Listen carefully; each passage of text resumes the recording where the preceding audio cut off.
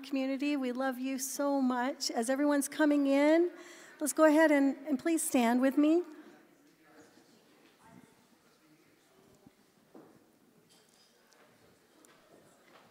In Isaiah, it says, "This is what the Lord says, forget the former things, do not dwell on the past. See, I am doing a new thing. Now it springs up. Do you not perceive it?" 2022 is gone. Is anybody else excited about that? 2022 is gone. It's finished. It's in the past. And now it's time to claim 2023. We can't go back. We can't reclaim 2022. We can't undo it. So let's just move forward. This year is a new day, a new year, a new opportunity to show our faith in Jesus. So let's start out today with worshiping our Lord and Savior, Jesus.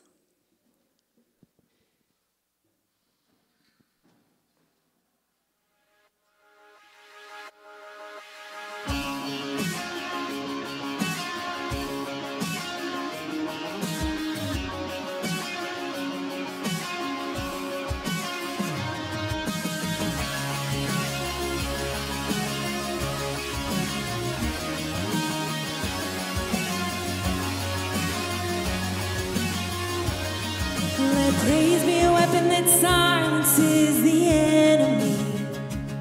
Let praise be a weapon that conquers all anxiety. Let it rise. Let praise arise. We sing your name in the dark and it changes everything. We sing with all we are and we claim your victory. So let it rise, let praise arise. We'll see you break down every wall. We'll watch the giants fall. Fear cannot survive when we praise you. The God of breakthroughs on our side. Forever lift him high. All creation cry, God, we praise you. Oh, we praise you. Oh,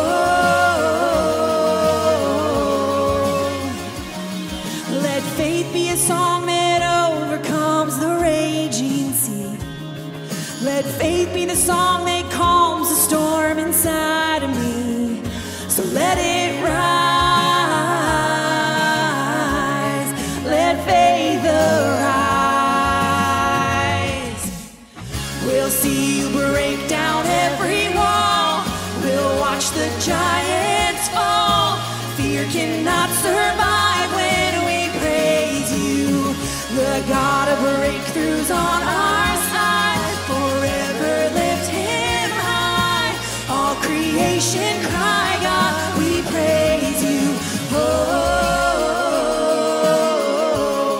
we praise you. Oh, this is what living looks like. This is what freedom feels like. This is what heaven sounds like. We praise you, we praise you. This is what living looks like. This is what freedom feels like. This is what heaven sounds like. We praise you, we praise you. This is what living looks like. This is what freedom feels like.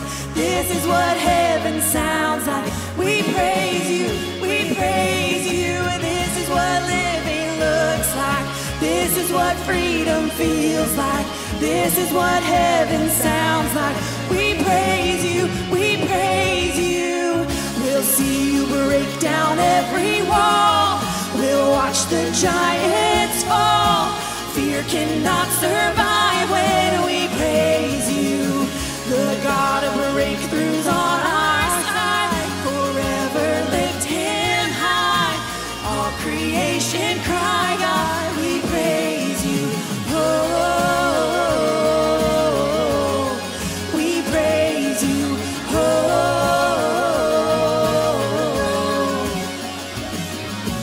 oh,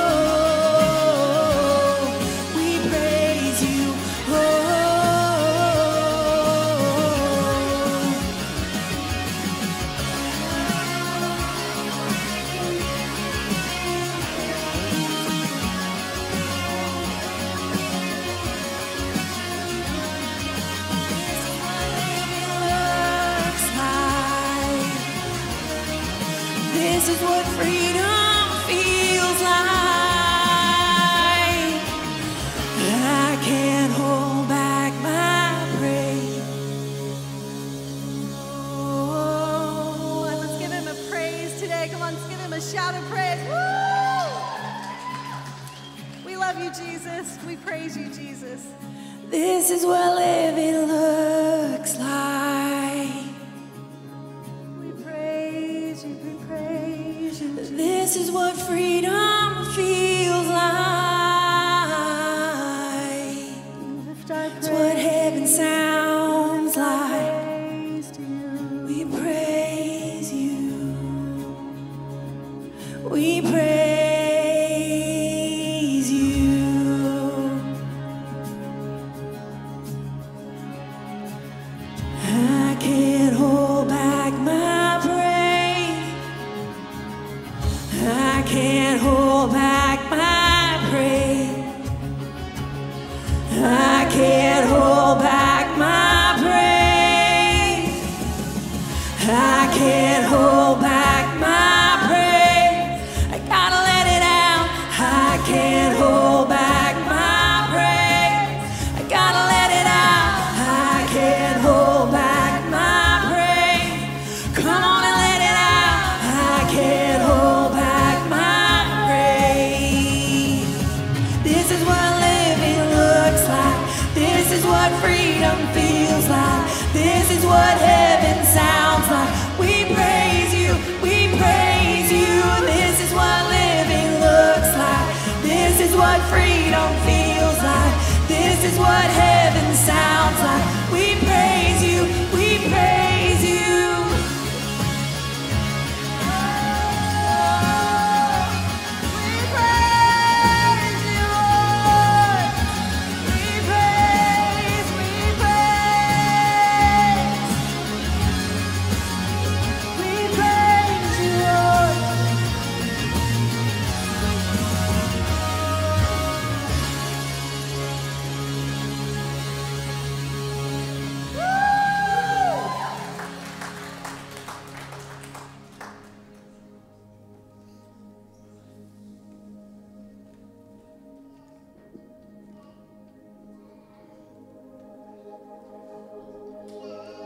Our fight is with weapons unseen. Your enemies crash to their knees as we rise up and worship.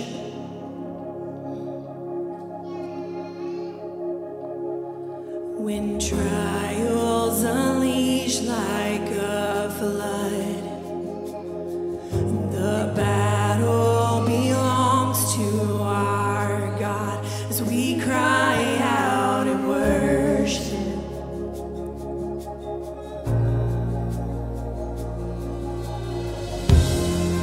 The victory is yours.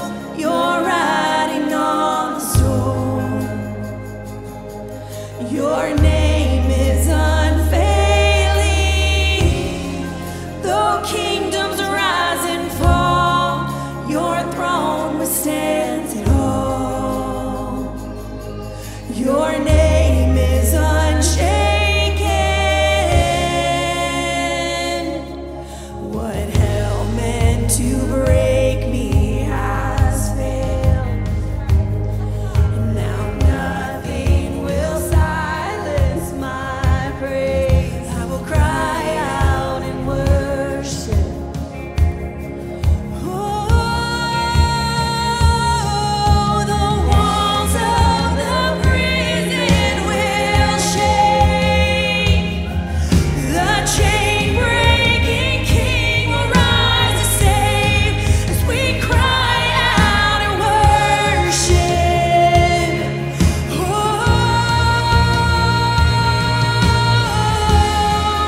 the victory is yours. You're riding on the storm. Your name is unfailing. Though kingdoms rise and fall, your throne withstands it all. Your name is unshaken. Oh, it's unshaken.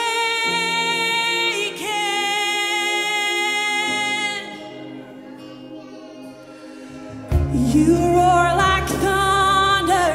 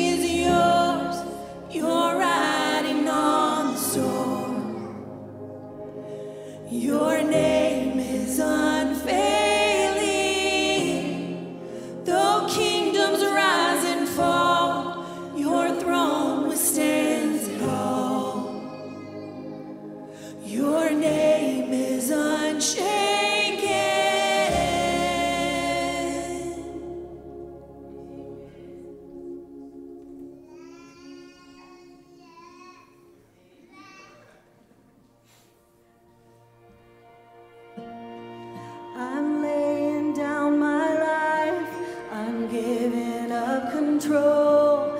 I'm never looking back. Oh, I surrender all. I'm living for your glory on the earth.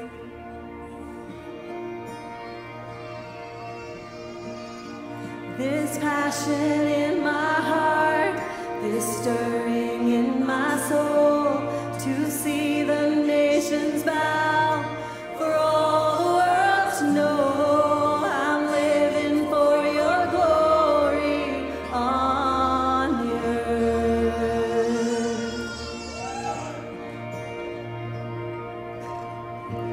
For the sake of the world, burn like a fire in me, light a flame in my soul for every eye to see. For the sake of the world, burn like a fire in me, like a fire in me.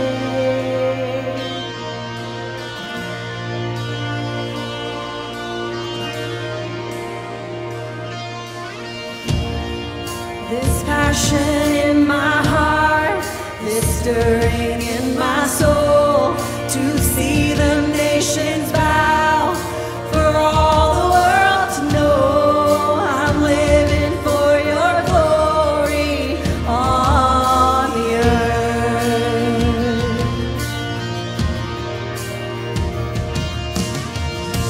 For the sake of the world, burn like a fire in me, light a flame in my soul for every eye to see. For the sake of the world, burn like a fire in me, like a fire in me. For the sake of the world, burn like a fire in me, light a flame in my soul for every eye to see. For the sake of the world, burn like a fire in me, like a fire in me. For every knee to bow down, for every heart to believe, for every voice to cry out, burn like a fire in me. For every tongue to confess, you alone are the King, you are the hope of the earth, burn like a fire in me, like a fire in me, like a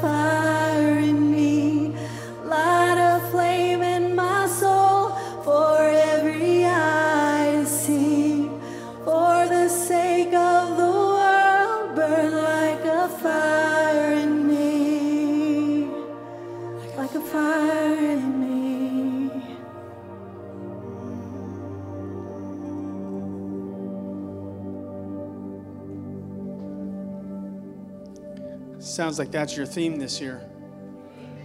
Is that what you want? We're going to pray for that in just a minute. A couple of things. Tithes and offerings, they say there's 4 ways to give, but there's really one way to give, and that's by trusting God and just trusting Him and obeying His word and just realizing that He's going to keep His promise to you, that if you trust Him, He will take care of you. Amen? That's really what it's about. And so there's 4 ways to give. You can give in those ways. This is a new year, so you get to start all over again. Start with 0, go to 1 million. Except for those of you that play the lottery. You can keep it. My God's got more. Amen. Today is a little different. I'm actually going to be teaching one of the classes because I wanted to be with the kids. I wanted to kind of talk to them about what a pastor is, and I want them to kind of start their year off knowing kind of what's going on with their church. And so I'm excited to do that. So today we're going to have Pastor Angelo is going to come bring the word. Say. And so before that, there was something else. Oh, yeah, on Tuesday, we start our basic discipleship program called Rooted. Joey's out of town this weekend, but it starts on Tuesday night. If you've got any questions, ask somebody out in the foyer that looks like they know what they're doing. Because obviously, I'm not the one to ask. But anyway, so if you're interested in learning more about kind of getting your basic discipleship down, kind of what the foundations of the faith are, that's what that class is for. So we look forward to that. So I just wanted to pray real quick before I take the kids and they take the life out of me. We're going to do well. I'm a little nervous. I'll be honest, I'm a little nervous. Don't tell the lion that you're nervous before you meet the lion, but we're going to do that anyway. So can I pray for you real quick? Let's pray. Heads bowed, eyes closed. Father, as I listen to the songs sung today, the worship of their heart is that they want to be on fire for you. They want to be excited about who you are and what you do. They want to be willing to share the love of Jesus with those who don't know it. They want a fire lit in them. They want a fire lit in them. So, Father, I just pray that you just answer their request. Because that's all that worship was a request to light a fire in them. Start today. Start with Angelo. Empower Pastor Angelo to preach the word with truth and the movement of the Spirit of God. Be with the kids, Lord God, in their classes, that they may listen to what's being taught and walk away knowing you just a little bit more. Let this year, 2023, be the best year of our lives because we got to know you more than ever before. We love you, Jesus. We just pray that you are honored and glorified by our faith. We love you in Jesus, we pray. And all God's people said, Amen. Amen. Y'all may be seated except for the kids and the teens. Teens, you're dismissed. Kids, you're dismissed. I'm coming with you. Angelo.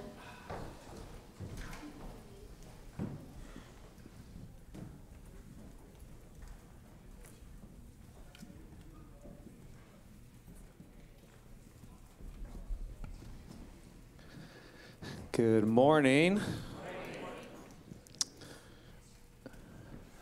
Quick announce. No, it's fine. It's fine. It is going to be a great year. Amen? The reason why I say that is because it's the only year you got. Okay? All the other years are gone. You're not promised the year after. This is the only year you and I have. Amen? Come on, turn to your neighbor and say, you got one shot. Come on, you got one shot.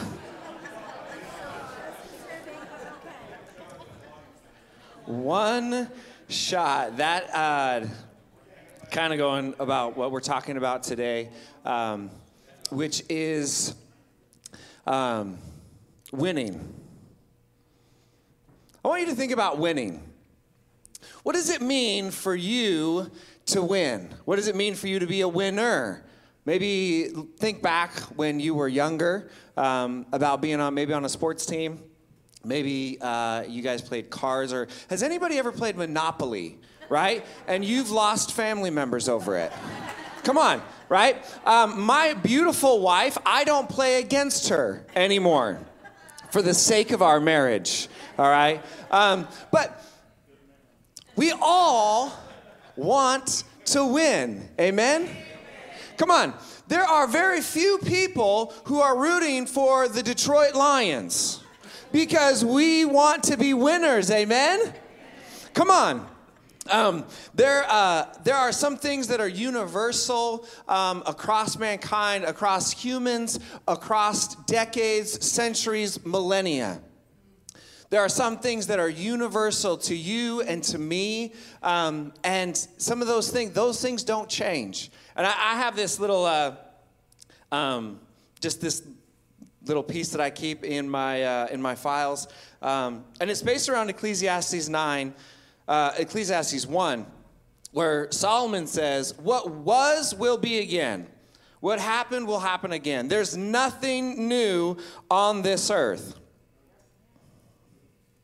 Year after year, it's the same old thing. Does anybody call out, hey, this is new? Nope. Those pants were in style before. Come on. Come on. I am now getting old enough to where I am seeing the recycling of pant cuts, okay? Does somebody call out, hey, this is new? Don't get excited. It's the same old story. Over and over and over again, we see the same things, the same desires, the same urges, the same behaviors. I want to read this for you, and we dismissed the teenagers, right? Perfect. Okay. It's easier to pick on somebody who's not here, okay? But this also applies to all of us at whatever stage that we're in life. But today, we're going to talk about the youth of today. The youth of today love luxury. They have nothing but bad manners. Can I get an amen? Utter contempt for authority. And show disrespect to their elders. They no longer rise when elders enter the room. This generation, just no respect. They contradict their parents, which I can vouch for. Talk constantly before company, practically inhale bad food at the table. They cross their legs and are tyrants towards their teachers. Do we have any teachers here? Come on, come on. Lord, give them peace. Guard their hearts. That was written by a guy named Socrates 400 years before Jesus Christ was born. Ugh. Which makes me think that you probably acted like that. Had I read this to your parents and your teachers, the world is truly passing through troubling times. The young people of today think about nothing but themselves. They have no reverence for their parents or old age. Come on, we have earned the right to feel this bad in our bones, right? The young people of today think about nothing but themselves. They have no reverence for their parents or old age. They're impatient with every aspect of restraint. They talk as if they know everything. What passes for wisdom with us is foolishness with them. As for members of the opposite sex, they are forward, immodest, and inappropriate in speech, behavior, and dress. Can I get an amen? Right? Come on. That was written by a dude who has a terrible name, Peter the Hermit. He was a Catholic priest in 1100 AD. There is nothing new under the sun. I know, Pat and Kaylee are down here, they're like, what? Kids have been like this forever, just not my kids? What? Which also means that old people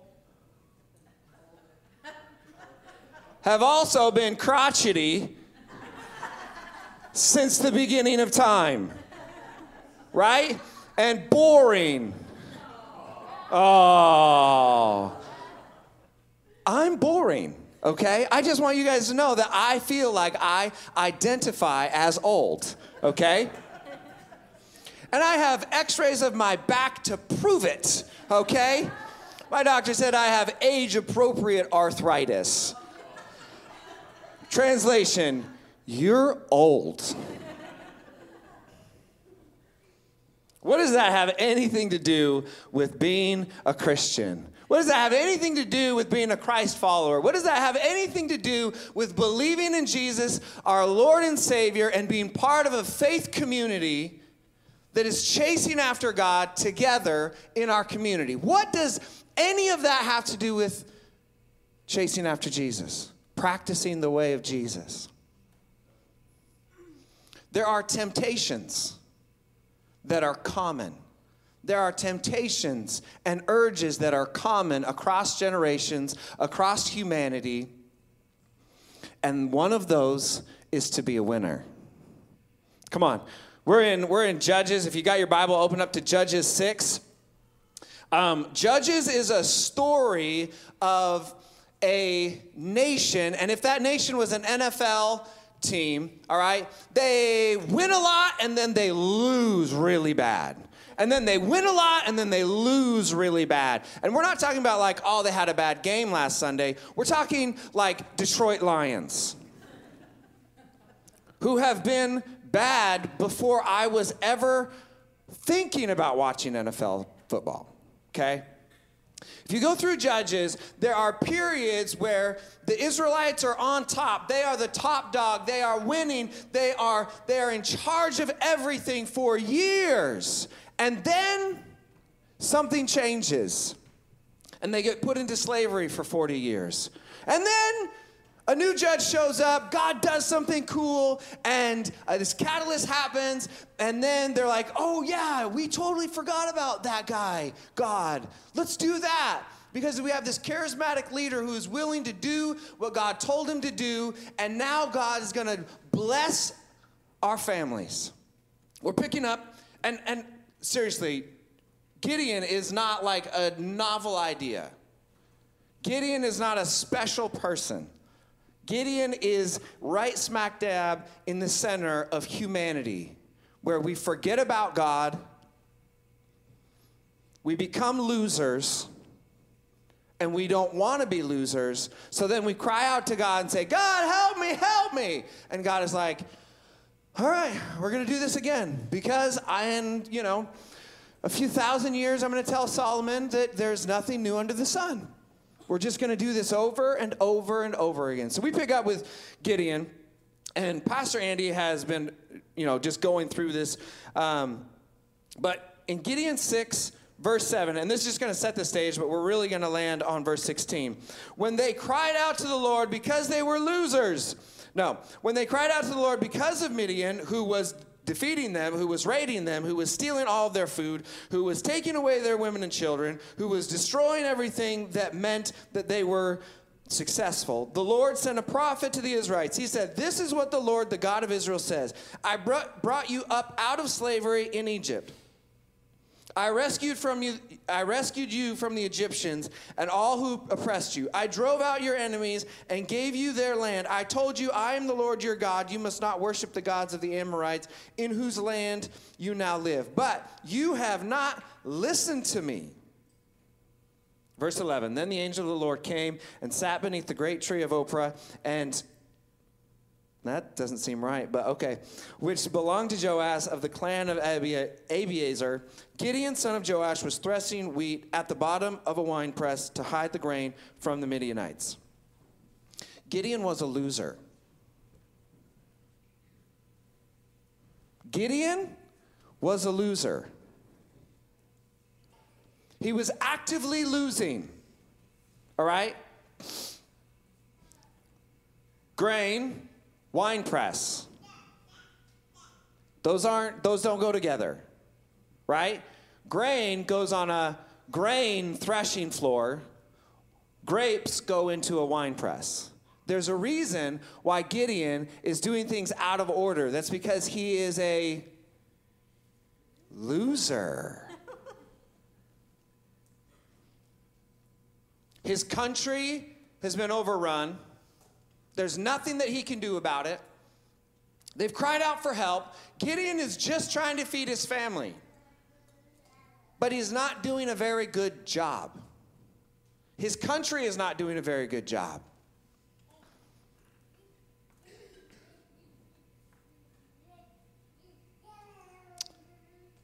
Went up to Gideon, who was threshing wheat at the bottom of a winepress to hide grain from the Midianites. The angel of the Lord appeared to him and said, "Mighty hero, the Lord is with you." Mighty hero, the Lord is with you. And just paraphrase, Gideon's like, actually, my win-loss record is not that. I am not winning. I am not a mighty hero. I am not doing amazing things. Fast forward to verse 16. And the Lord said to him, "I will be with you, and you will destroy the Midianites as if you were fighting against one man. I, the Lord, will be with you, and you will strike down, you will destroy, you will win against the Midianites." And we're not talking about a weekend warrior situation where, you know, a bunch of adult males hit each other and throw around a pigskin. We're talking about life and death. We're talking about being able to feed your family. We're talking about actually living and not just surviving. The Lord said to him, "I will be with you, and you will destroy the Midians as if you were fighting against one man." Does anybody here feel like you're fighting more than one person? Does anybody here ever feel like you're fighting against just more than one thing? Maybe you're battling for your marriage. Maybe you're battling for your children. Maybe you're battling for your parents. Maybe you're battling for your job. Maybe you're battling for your joy. Maybe you're battling for your peace, and you are not winning. Tale as old as time. We love our idols. We get infatuated with our idols, and then they let us down. And God comes and he says, "Hey, I can fix this. I can fix this. I will be with you. And you will be able to defeat the thing that is troubling you. You'll be able to defeat the thing that is destroying you. You will be able to defeat the thing that is stealing your peace, because I will be with you, and you'll be able to do it as if you are fighting one man." Come on, who would love to be battling just one thing in their life? Come on. Depends on what it is. Depends on what it is. If God's with you, you can do it. Come on. Now, we're going to fast forward through this real quick. Gideon and God hang out. God tells Gideon what to do. Gideon does it. I could be done. God tells Gideon what to do. Actually, here we go. That night, the Lord said to Gideon, "Take the second bull from your father's herd." Man, I would love to give my father's money to God. Right? Like, just, "Hey, Dad, God told me that I should give your stuff to him." I don't have that relationship with my father, but it's fine. That night, the Lord said to Gideon, "Take the second bull from your father's herd, the one that is 7 years old. Pull down your father's altar to Baal and cut down the Asherah pole standing beside it." You see, Gideon's family, along with the rest of Israel, was worshiping another god. Gideon's family, along with the rest of Israel, was worshiping another god. And so God says, "Hey, Gideon, I want your sacrifice, but I want you to do this thing." And so Gideon, this is the best. I just want you to know that you can do what God tells you to do while being terrified. Because, verse 27, Gideon took 10 of his best friends. He couldn't even do it by himself. So Gideon took 10 of his servants, actually not even his best friends, the people who had to do what he told them to do. "I'm terrified, and you guys are coming with me." So Gideon took 10 of his servants and did as the Lord commanded, but he did it at night because he was afraid of the other members of his father's household and the people of the town. God, I'm going to totally do what you tell me to do. I'm just not going to post about it on Instagram. I hope you're cool with that. Come on.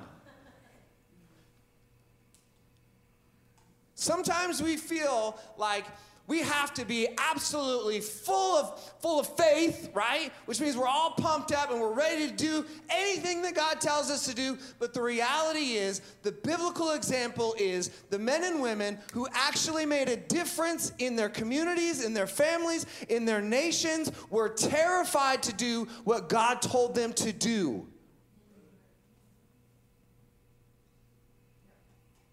God told Moses, I want you to go back to Pharaoh. And Moses was like, well, I'm actually kind of bad at speaking, so maybe use somebody else. Gideon, mighty man of valor. Actually, I'm kind of a wuss.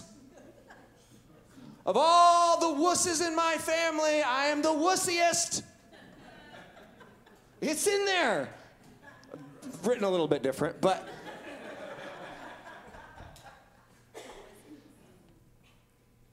Come on. Over and over and over again. People are like, hey, I should do the right thing, but I don't really want to. Esther realizes that her entire nation is about to be slaughtered. And you know what? She didn't say like, oh my gosh, I got to do something. Her uncle wrote her and was like, hey, if you don't do something, we're all going to die. Well, but maybe no. Do something. Over and over and over and over and over and over and over again. Just like your kids, your teenagers are going to do this stuff that I just mentioned earlier over and over and over again. It's the same thing with you, and it's the same thing with me. God is asking us to do something. And the problem is that we want to be winners before we do what we're supposed to do to become winners. We want to jump on the bandwagon of somebody who has been spending years to become a winner. And we want to be like, oh my gosh, yeah, I'm on that team. Come on. There has been some angst inside of me because I went to Astoria High School and we were winners, right, Luke? Come on. Astoria High School, we were winners, okay? And that tradition has waned a bit. Ebbs and flows. My daughter is getting into basketball, and so we have some friends that are coaching the boys JV team. He was like, hey, there's going to be a tournament this weekend. Do you want to come watch boys basketball? The JV, is struggling, but the guys are okay. And the girls are one of the best teams in the nation, or not in the nation, in the state. And I was like, okay, let's do it. Within, what, babe? Like 6 minutes, it was like these poor girls, the other team, Lapine, these poor girls are getting murdered. Okay? I think in the first quarter, it was like 20, 30 something to like 4. And I was like, where do I buy a t-shirt? Lady Fish, I will support you. I want to be on your team. Except I have not once been to their practice. I have not once run a set of suicides, because I would die. I have not once done anything for that team to win. But I want to be on the winning team, right? Come on, right? I want people to know that I'm successful. I want people to associate me with winning. I want people to know that I go to a church that is hopping. Come on. I want to be a part of a faith that people are like, I don't know what those Christians are on, but I want to be on it. So when you talk about Christianity and you talk about church and you talk about what's exciting, what is the new great thing, oftentimes people will talk about yesteryear. You say, what is the church supposed to be? What does it look like for a body of Christ-believing people? What does that look like to be winning? Because we don't have a scoreboard, right? That would be so pretentious, right? Who is old enough to remember when we would take attendance and post it in our foyer? Come on! We're in the triple digits, right? And then it gets sad. We got bumped down to double digits. And then we bump down to 50. And then we bump down to 30. And then it's like, oh, our team sucks. Are we being too honest this morning? And usually after a team has been great and then it kind of starts waning, right? There's like, what should we do? We got to do something, Mark. Come on. Mark is past full-time pastor, and he knows exactly what I'm talking about. It's probably triggering, actually. We'll set you up with a great therapist. It's fine. Even the babes think that one was funny. Okay. So then we get into this situation, and I have been around long enough to have seen this happen multiple times. Well, what is it? What is winning in the church? What is it for the church to be alive? What is it for the church to be unified? What does it look like? Paint us a picture. Without vision, the people perish, which is a terrible translation and a terrible use of that verse. Hark, there was a time that was written in the Bible that was God-breathed, that we know was real. And it's in Acts 2.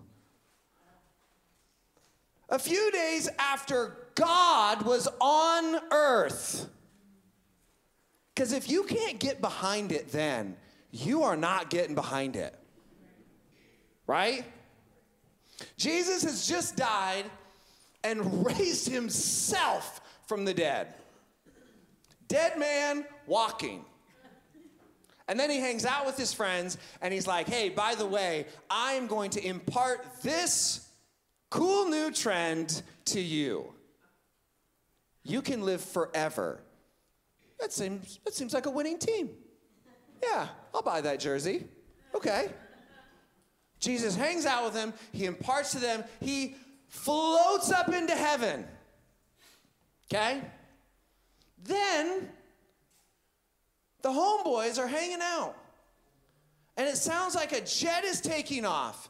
And flames of fire show up on people's heads. People think, well, they don't mention acid or shrooms or anything, but they do mention alcohol. And they were like, whoa, these people are hammered. There's fire on their heads. They're speaking these wild tongues, languages that I randomly can understand, even though I'm Arabic, even though I'm Greek, even though I'm Roman, and it says across the board, these people were speaking in tongues, these wild languages, and everybody could understand. I'm taking a Spanish class right now, God, and that would come in handy.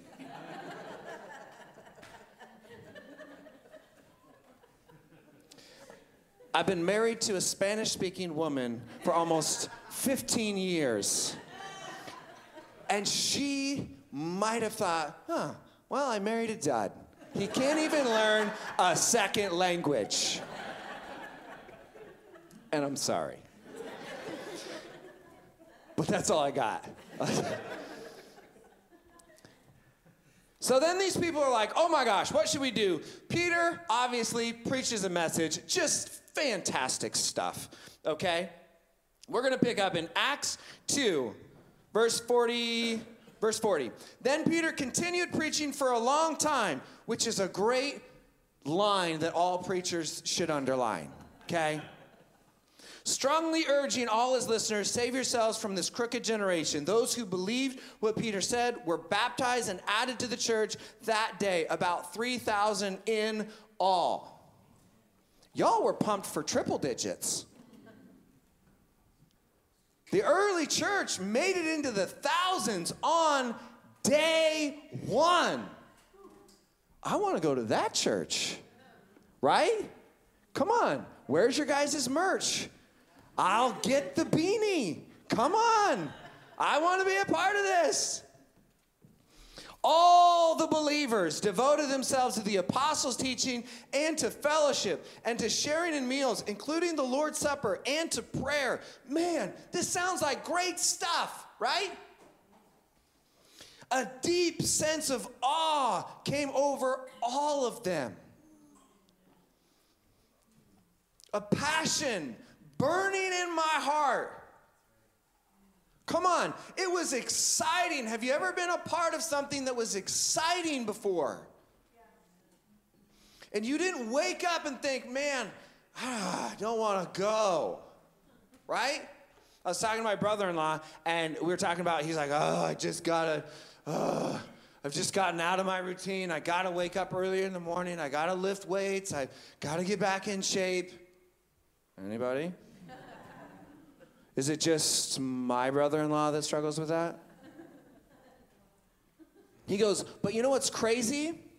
Is that when I go on my snowmobiling trips, I can get up at 4 o'clock in the morning and I am ready to go.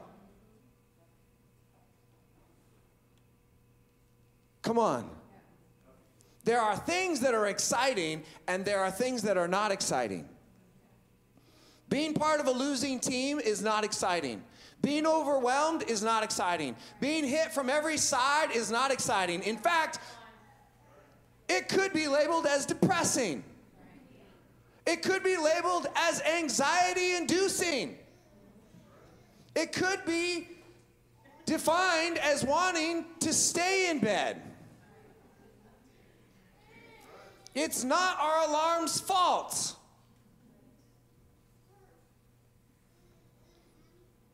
A deep sense of awe came over all of them. And the apostles performed many miraculous signs and wonders. And all the believers met together in one place and shared everything they had. Can you imagine if in this room, everybody who has a lot gives to the people who don't have a lot? We're talking money, we're talking food, we're talking emotional support, we're talking encouragement, we're talking the Word of God. Come on.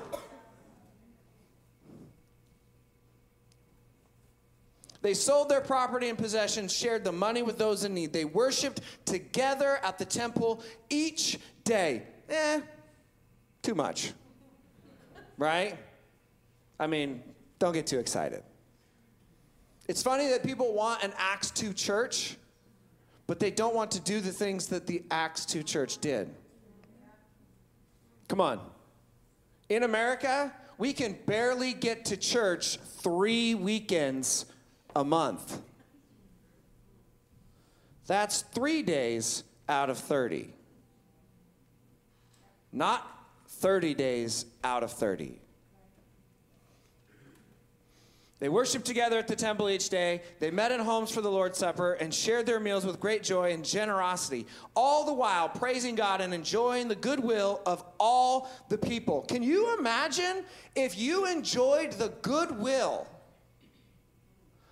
of the Acuñas, of the Kellys, of the Georges, of the Jaspers, of the Showermans, which I can tell you from personal experience is hard won. Not only do you enjoy the goodwill of everybody in your church, but also your boss and your children and your in-laws. God be praised. Come on. And the person from high school that used to bully you. And the person from high school you bullied. Come on. And the banker who you're trying to get a loan from. Come on. Enjoy the goodwill of everyone.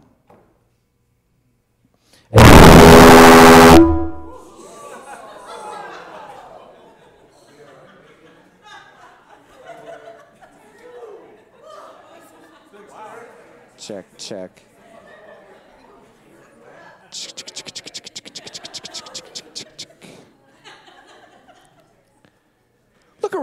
Look around you and just enjoy the goodwill of the person next to you just for like 2 seconds.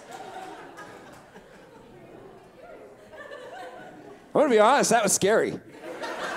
It scared me. Whew.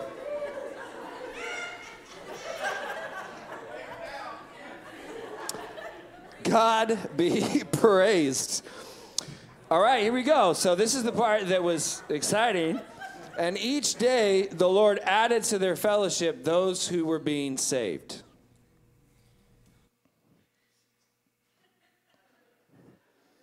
You guys aren't sure if it's going to happen again. And I'm with you. I hope the lighting is better back here.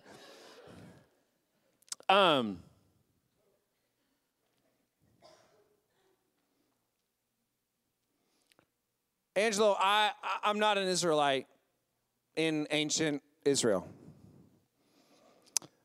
Not only do I not thresh wheat, but I don't even have a wine press.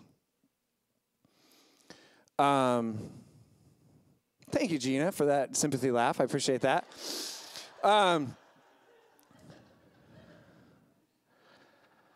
My dad doesn't have an Asherah pole that I can cut down, nor does he have a second calf that I can sacrifice. I'm not even a Jew post Jesus floating up into heaven. I wasn't there for Pentecost. I was there for that random time when New Life speakers went nuts. I was there for that. But that was a different kind of exciting. So what do we do? What does it look like to have a winning church? What does it look like to be part of a body, a team, a group of people who are all headed in the right direction, who are winning? I want you to think about that. When you think about a church, what kind of church would be exciting for you? When you think about your family following Jesus, what does that even look like?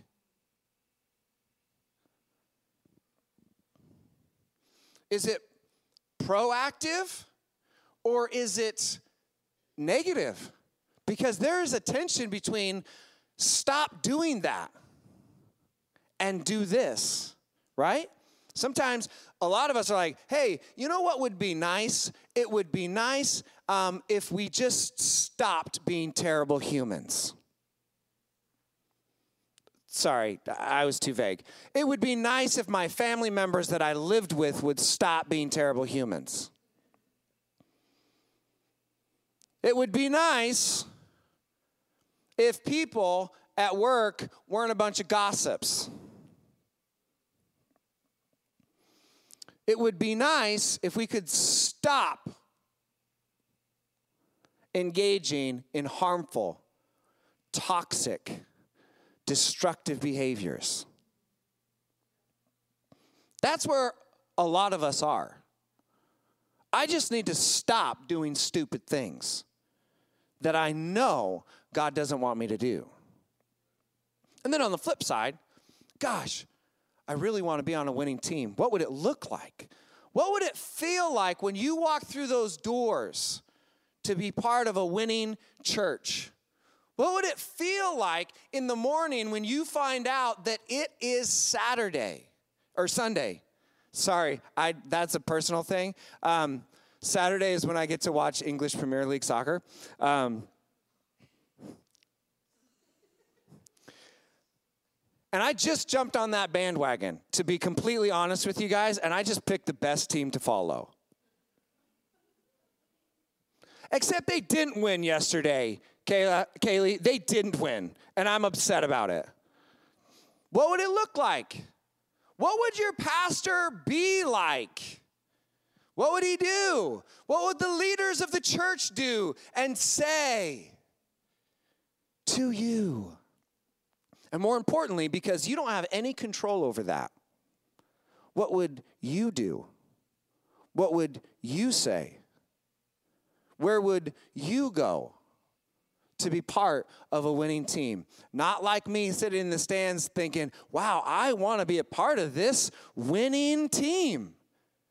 But I haven't done anything to be a part of it.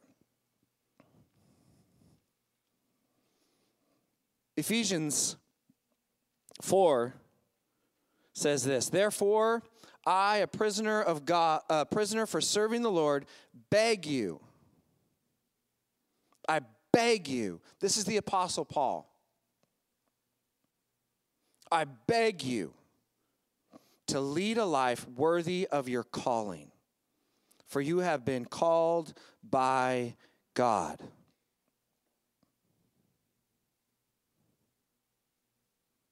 We're going to come back to that in a second. Do you know what the problem is with having a champion? Champions die. Gideon, rock solid dude. Like real grade A stuff. He did everything that God told him to do. Israel was freed. They enjoyed economic, spiritual vitality in life. They were a winning team. In Judges 8:33, as soon as Gideon died, the Israelites prostituted themselves by worshiping the images of Baal, making Baal-bereth their god. They forgot the Lord their God, who had rescued them from all their enemies surrounding them, nor did they show any loyalty to the family of Gideon, despite all the good he had done for Israel. The idea that there's a champion who's going to fix your life doesn't match up to history. Gideon's life changed because Gideon listened to God and did what he told him to do. That died with Gideon. You might have had a grandma or a grandpa or parents or uncle who listened to God and did what God told them to do, or an aunt or somebody, a teacher, a mentor, somebody who listened to God and did what God called them to do.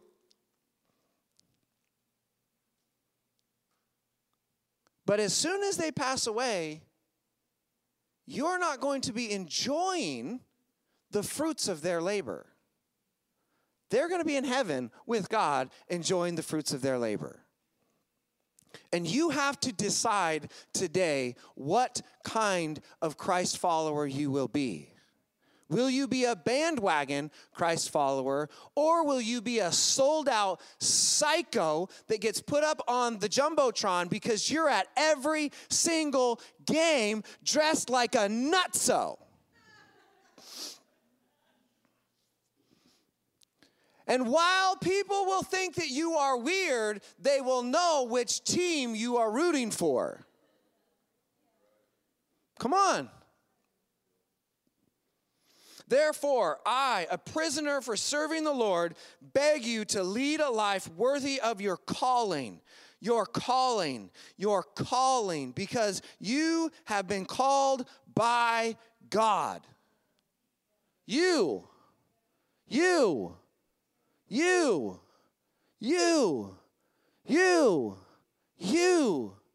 have been called by God. But I'm a wuss.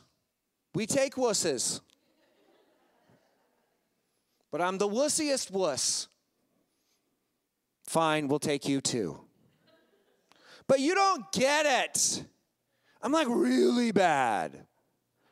I do pastoral counseling, and I can't tell you how many times people who they want to do pastoral counseling, but they know that they're a terrible person.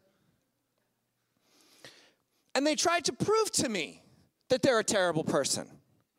You could not handle this. Try me. Try me. Do you know how many nutsos I've spent time with?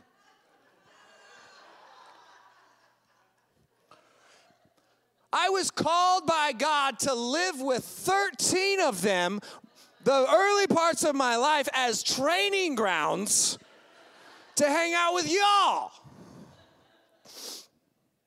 No, you don't get it. You don't get it. Like, I have anxiety. Come on. Oh, you don't understand. I have really bad thoughts. Trust me, I go to therapy, okay? And I scare my therapist.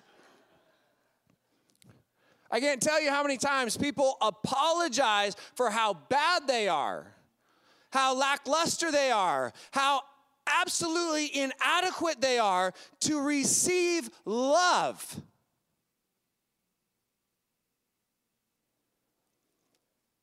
Session number 1 and session number 2 and session number 3 are often, you are experiencing typical things.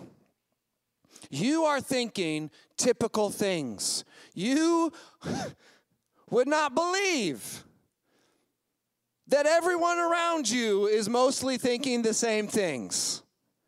Why? Because there's nothing new under the sun. You're like special, but you're not like so special.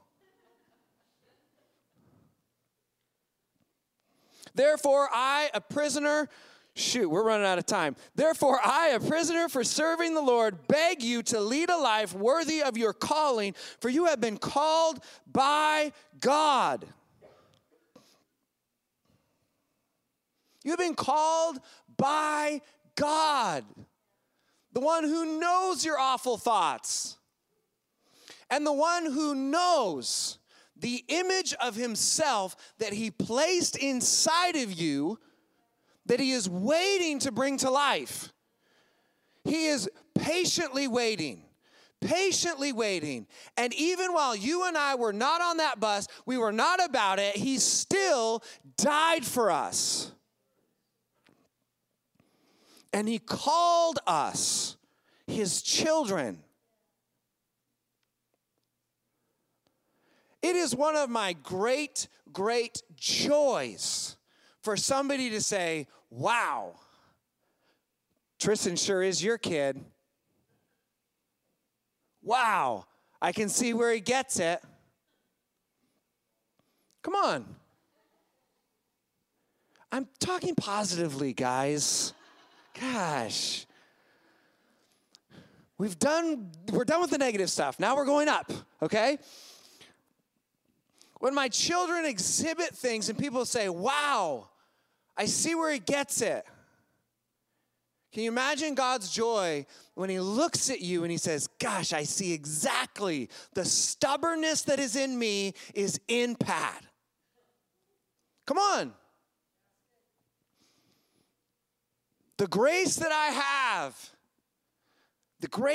have is in Melody. Come on. God looks at you and he says, yeah, absolutely, I'm going to call them up to the big leagues. They have got something, and that something is my spirit.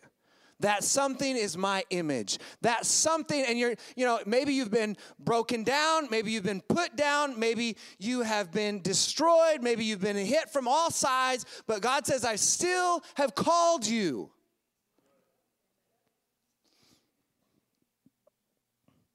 Paul goes on, always be humble and gentle. Be patient with each other because y'all are knuckleheads. Making allowance for each other's faults because of your love. Make every effort to keep yourselves united in the Spirit, binding yourselves together with peace. Therefore, there is one body and one Spirit, just as you have been called to one glorious hope from the future. There is one Lord, one faith, one baptism, and one God and Father who is over all and in all and living through all the messed up, broken people on the earth, you included.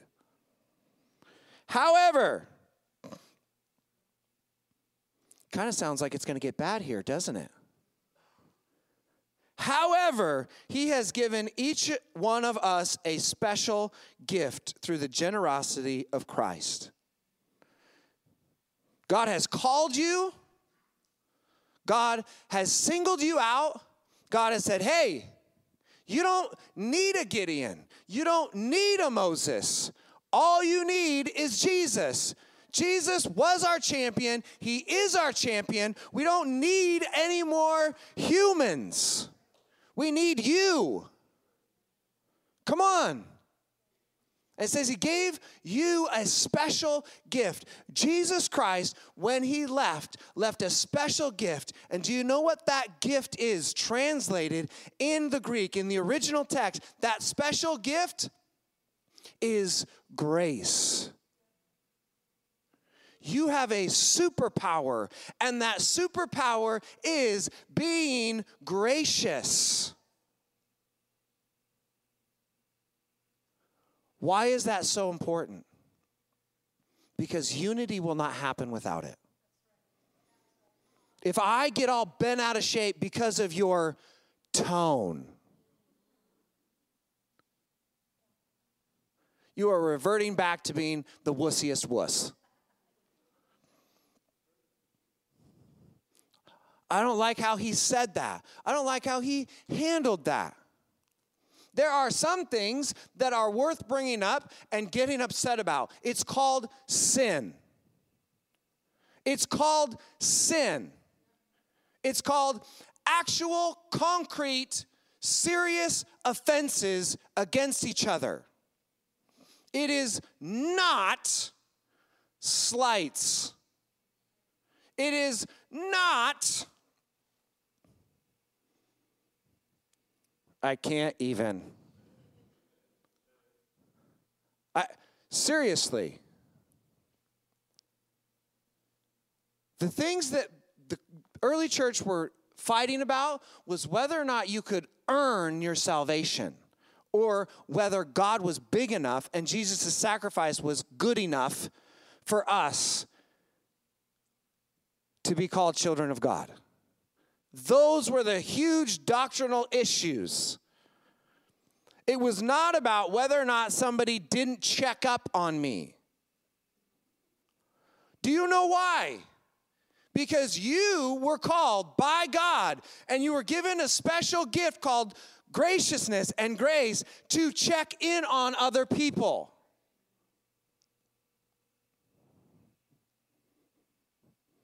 We must move on, or I will just stay here forever. In verse 11, this is where I want to land the plane. Now, these are the gifts Christ gave the church: the apostles, the prophets, the evangelists, and the pastors and the teachers. Their responsibility is to equip God's people to do his work and to build up the church, the body of Christ. This will continue until we all come to such unity in our faith and knowledge of God's Son that we will be mature in the Lord, measuring up to the full and complete standard of Christ. There are leaders in God's family. There are prophets, apostles, evangelists, pastors, teachers. There are leaders in the church. And our job is to teach you to do God's work, not to do it for you. When I take the garbage out in my family, because it drives me nuts, when we become human compactors, we just keep pushing it down, right? We're going to maximize this bag. I can't stand it. But when I do my son's job, he does not learn how to do his job. And then he grows up, he gets married, he has his own family, and he is literally disabled because he doesn't know how to do what he is supposed to do. It is not Pastor Andy's job to do your calling. It is not my job to do your calling. It is my job to do my calling. It is my job to sit with God and say, God, what do you want me to do? Seriously? Again?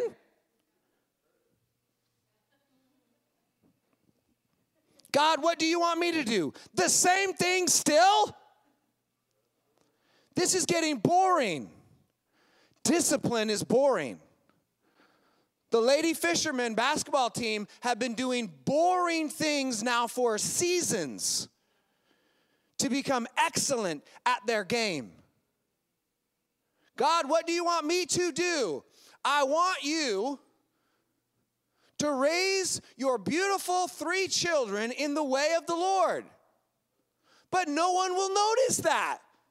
I don't care. That's what I'm calling you to do. God, what do you want me to do? I want you to be a loan officer who has ethics, who has morality, who has grace. But that's not what we do in my line of work.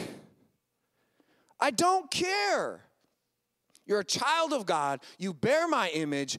And wherever I put you, I want you to bear my image.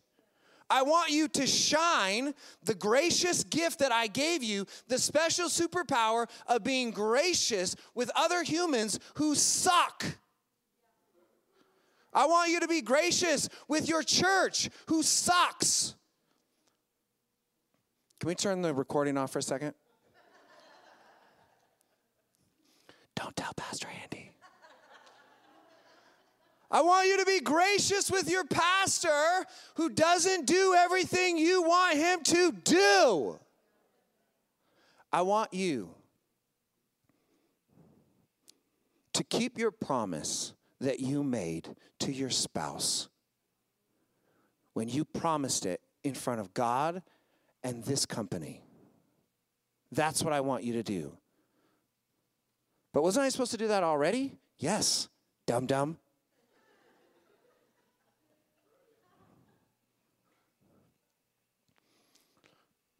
But that's not special. Yes, it is. It's special to your spouse. It's special to your parents. It's special to your children. It's special to that person who is applying for a loan, who has hope that they can change their family tree and they can work hard enough to get their family out of poverty, and they need a loan to do it. Your children need you.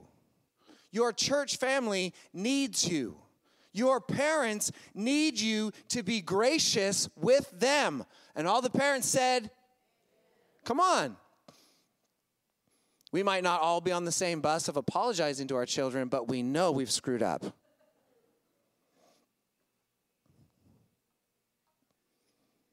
This will continue without any fanfare, without any thunder, without any tongues of fire, without any champion going out and cutting down your idol for you. This will continue until we all come to such unity in our faith and knowledge of God's Son that we will be mature in the Lord, measuring up to the full and complete standard of Christ. Can we get the singers to come on up?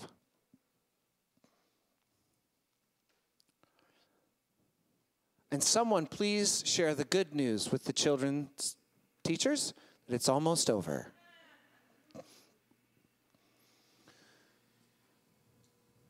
Gideon is special because Gideon spent time with God. He was not a very bright guy. He was not a very special guy. He was not in any way something you and I would say, this person is going to lead us to victory. None of that. The basics. at the risk of sounding really dumb, the basics of following Jesus is following Jesus, is doing what you are told. But God made me creative. Shut up. Shut up. Do what you are told. I have had the joy and the honor and the privilege to sit with real life saints. People whose special gift of grace is so encompassing, so powerful. And do you know what all of them have in common? Almost every conversation I ever had with any of them was, wow, what do you think God wants you to do about that? Do that. Angela, what if I don't know God's voice? I'm going to give you the same advice I gave my 10-year-old who didn't want to do math because he's not good at math. And I said, buddy, you're not going to get good at math by not doing math. Somehow we want some kind of digital download and we just want to be good at things. The reality is that we suck at things. We're not good at things, especially when we've never done that thing before. So you're going to get it wrong. You're going to get it wrong. Turn to somebody and say, you're going to screw it up.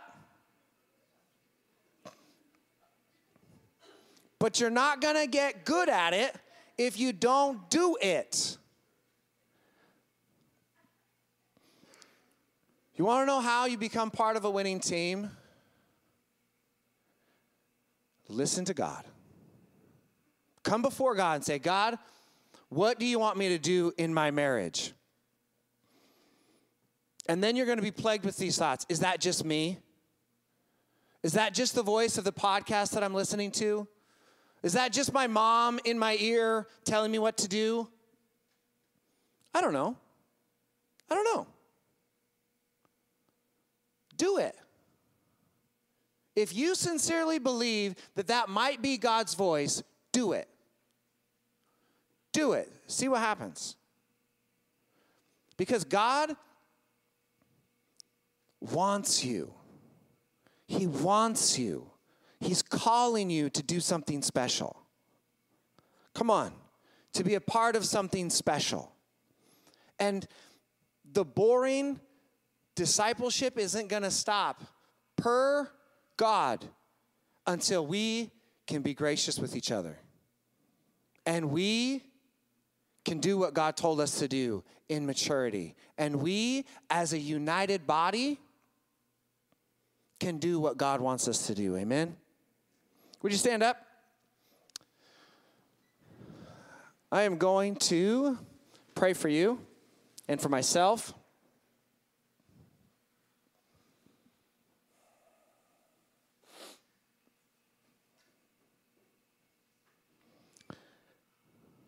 Lord, I ask that you would lower our expectations of what it means to be a disciple.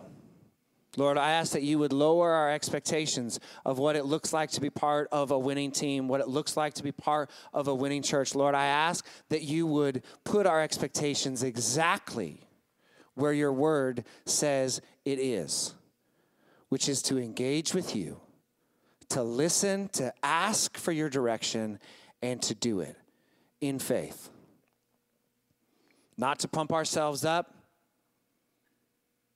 not to do anything falsely spiritual, Lord, but to actually do what you ask us to do, to step out in actual faith and believe that you are with us, that with you, we can strike down anything that is going on in our life. We can do together. Ask it in Jesus' name. Amen.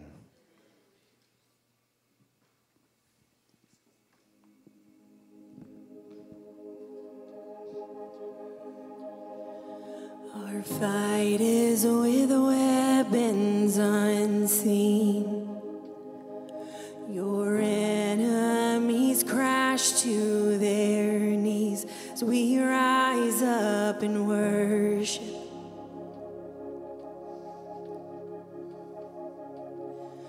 When trials unleash like a flood, the battle belongs to our God, as we cry out in worship.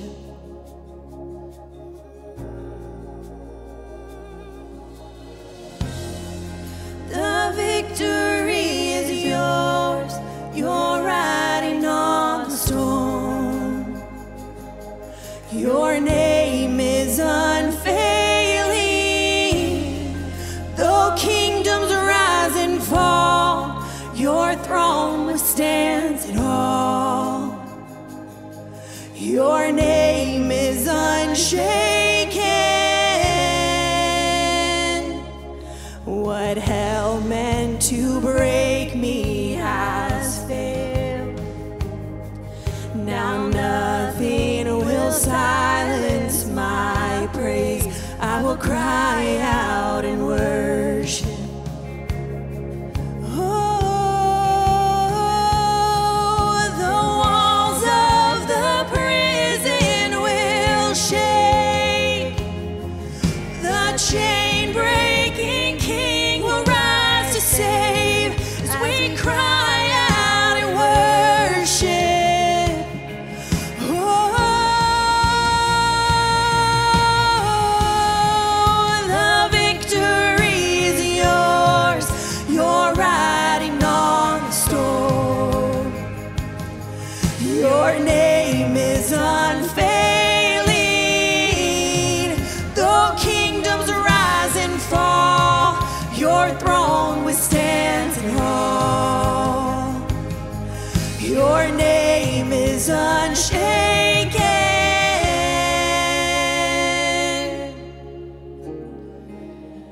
It's unshaken.